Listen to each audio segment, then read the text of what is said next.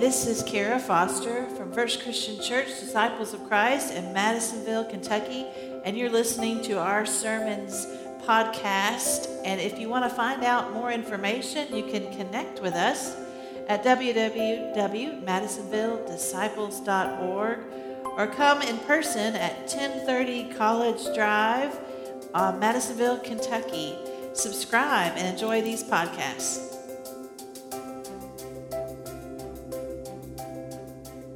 So over the season of Lent, this 40-day journey towards Easter, I'm doing something new. I'm really excited about it. I've never done this before, but I'm going to preach on all the I am sayings from the Gospel of John.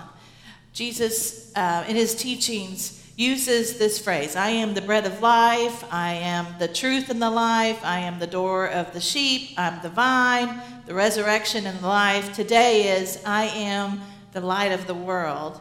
And I hope as we learn about these phrases, about the cultural and historical context of them all, that we'll have a new awareness as we journey to Easter about who Jesus is and his mission and ministry in the world. So I invite you to read along with me. It's from John chapter 8 today, beginning in verse 12. Again, Jesus spoke to them, saying, I am the light of the world. Whoever follows me will never walk in darkness, but will have the light of life. And then the Pharisees said to him, You're testifying on your own behalf, and your testimony is not valid. And Jesus answered, Even if I testify on my own behalf, my testimony is valid, because I know where I've come from, I know where I'm going, but you do not know where I come from or where I am going. You judge by human standards, I judge no one. Yet even if I do judge, my judgment is valid, for it is not I alone who judge, but I and the Father who sent me. In your law, it is written that the testimony of two witnesses is valid. I testify on my own behalf, and the Father who sent me testifies on my behalf. Then they said to him, Where's your Father? Jesus answered, You know neither me nor my Father. If you knew me, you would know my Father also. He spoke these words while teaching in the treasury of the temple, but no one arrested him because his hour had not yet come. First, let's begin by taking notice of the phrase, I am, which probably reminds you of another I am from the Bible in the Hebrew scriptures from Exodus chapter 3. I am. Moses encounters God in a burning bush and calls Moses to head back to Egypt and take on the Pharaoh and try to free his people, the very people, the guy he ran away from. He wants him to go back. And Moses says, well, when I go, who should I say sent me? And God says, I am who I am. Tell them, I am sent you. Moses heads back to Egypt, risks his life, and goes knowing that the God I am was with him. And here we have Jesus saying in Jerusalem, the holy city, I am the light of the world. Those who follow me will never walk in darkness. In chapter 7, before our passage today, we learn that this is all happening under the context of the Feast of Tabernacles, or Feast of Booths, as it's also called. A Jewish feast that's still celebrated today in the fall. It's a time of remembering the wilderness journey. Moses himself told the people that he wanted them to always remember that time, that 40-year journey in the wilderness, to remember what it was to not have a permanent house, but to pick up your house and move and travel and depend upon manna to survive. Jesus speaks his words during the public remembrance of what it was to be in the wilderness. So the timing is not ironic here. Actually, it's during this remembrance of what it was like to be in the wilderness. Jesus says, I'm the light of the world. Those who follow me will never walk in darkness. When we are lost, when we're in the wilderness, when we wander, what do we need? Light. We need light. Light versus darkness. This is a common theme in Scripture. It's not just for Star Wars, y'all. This is central to Scripture. Genesis chapter 1. In the beginning, God said, "Let there be light," and there was light. There are so many images of light and dark in Scripture, too many to name. The Psalms regularly talk about them. Isaiah used the image a lot. The people who walked in darkness have seen a great light. To be in the wilderness was to know what it was to be in the dark. And into this, Jesus says, "I am the light of the world. I'll be the one who guides you, the one who will show you the way, the one who illuminates everything. I am the light." Now, I have married someone who loves to camp. I know we all have our crosses to bear, right? And I gave him a slight warning of this, but and I do like to camp. I just like to do it in small doses and with the temperature not being too hot or too cold, and with at least an air mattress. And then I like to camp. I like to camp, okay. The thing is about camping, I wanted to mention this to you all because maybe if you're not a camper, then maybe you don't know this. So let me just describe a form of darkness for you that I have personally experienced.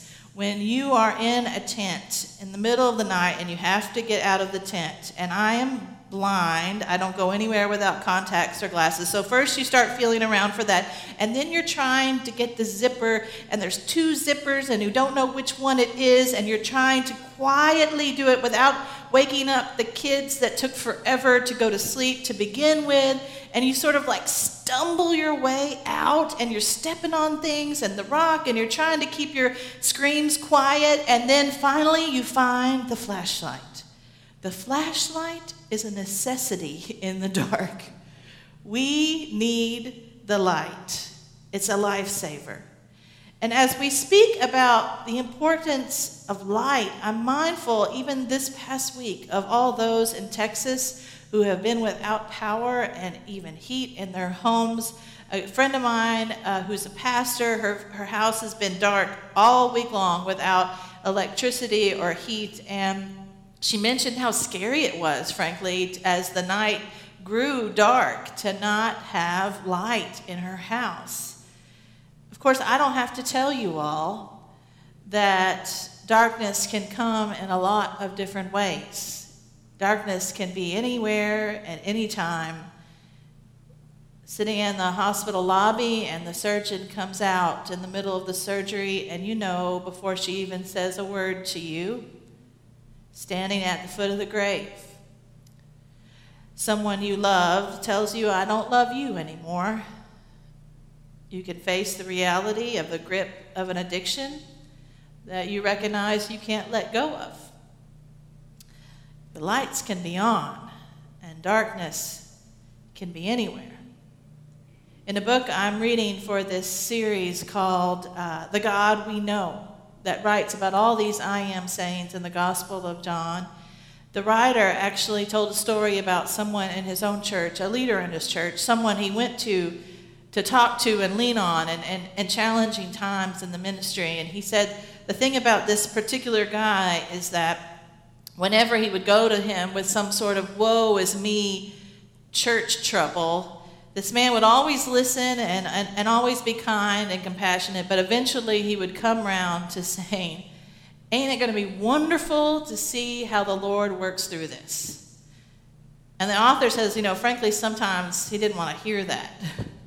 He just wanted to complain. But this man, it wasn't some sort of Pollyanna idealism. He just truly believed that the light of Jesus would always make a way, somehow, some way.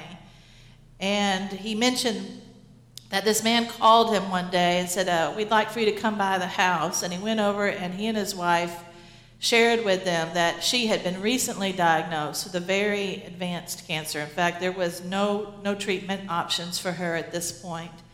And she knew the reality of what she was facing. And they talked for a while, and they prayed together, and then he got ready to leave and head back to his car, and the husband walked him out. And as he was getting ready to leave, he gave him a hug, and through tears said, "It's going to be wonderful, to see how the Lord works through this. Flashlights are great because they shine the light. But you know, the thing about flashlights is you can't point it out ahead where you're heading. They only work if you're pointing them down at your ground. Because if you try to just point the light way out in front of you, what you're going to do is trip and fall over everything in your way at your feet. So what you have to do when you're really in the dark is just shine the light at your feet. Thy word is a light unto my path and a lamp unto my feet. The writer wrote that, who knew what it is to know when we need just enough light to help us make our next step. And I think when we dare to trust Christ as the source of our light and strength in life, I think we may be surprised to find that the light is right there in front of us, one step at a time. We may not yet know the destination, but the light is there. And standing in Jerusalem that day, Jesus tells anyone who listens that to follow him means you will never walk in darkness. And if you think back to the wilderness story that the Jews were remembering at the Feast of Tabernacles, did God give Moses a map to the Promised Land? No. They didn't have a map. They didn't have a 10-step plan. They had nothing. What they got was enough food for the day, manna. What they were given was enough light and guidance for the next day by day, month by month, year by year, till they made it. And maybe right now, there are things in your life that you sure wish you could know the ultimate destination on. You know, skip to the final chapter of the book and just know how it all works out. But we don't get that, do we? How often I have wished that I could just hit a fast forward button through this entire COVID pandemic experience. Just fast forward through it all. But I don't have a manual or a fast forward button. But I think as people of faith, Jesus gives us an invitation to worry less about the destination because we can trust that into his capable hands, and to trust today with the light that Jesus gives us, and to know that step by step, day by day, he provides. Dr. King said faith is taking the first step without seeing the whole staircase. And I think the ability to stand looking around at a world of unknown and worry and dare to say, I wonder how the Lord's going to work through all this. I remember years ago, I was attending a very discouraging and not fun church board meeting. You've ever been to one of those before? And thankfully, it wasn't a conflict situation. It was just a tough, unexpected challenge that the church was facing. And I just felt like in the meeting that night, there was a lot of negativity in the room until one person in the meeting stood up, and she didn't actually offer a solution to the problem. She just simply said in the meeting with tears in her eyes that she was 65 years old, and her grandparents were a part of the church, and her parents were part of the church, and they faced hard times too. And what a gift it is that she gets to be in the room now and to be the church with them, to be the body of Christ of that day and to nurture the church now. I still remember where I was sitting when she said that in the room. And I believe the entire tone and trajectory of that meeting that night changed because she simply reminded us of the light. And those who follow me will never walk in darkness, he says. Blaise Pascal in the 17th century, a French genius, frankly. He was a mathematician and philosopher and scientist. And when he died, his servant in his coat pocket found that he had sewn a note to himself that he kept close to him that he had carried with him for all his days and had clearly resewn it into different coats over the years. And if you get a chance to just look up what he wrote to himself, I invite you to do that. But I'm going to read to you a snippet of what they found in this man's coat pocket. It said, the year of grace, 1654, Monday, 23rd November. From about 10:30 at night until about midnight, fire. God of Abraham, God of Isaac, God of Jacob, not of philosophers, of the learned. Certitude, feeling, joy, peace. Righteous Father, the world has not known you, but I have known you. Joy, tears of joy. And then it ends in this: complete submission to Jesus Christ, eternally enjoy for a day's exercise on the earth. May I not forget your words. Fire.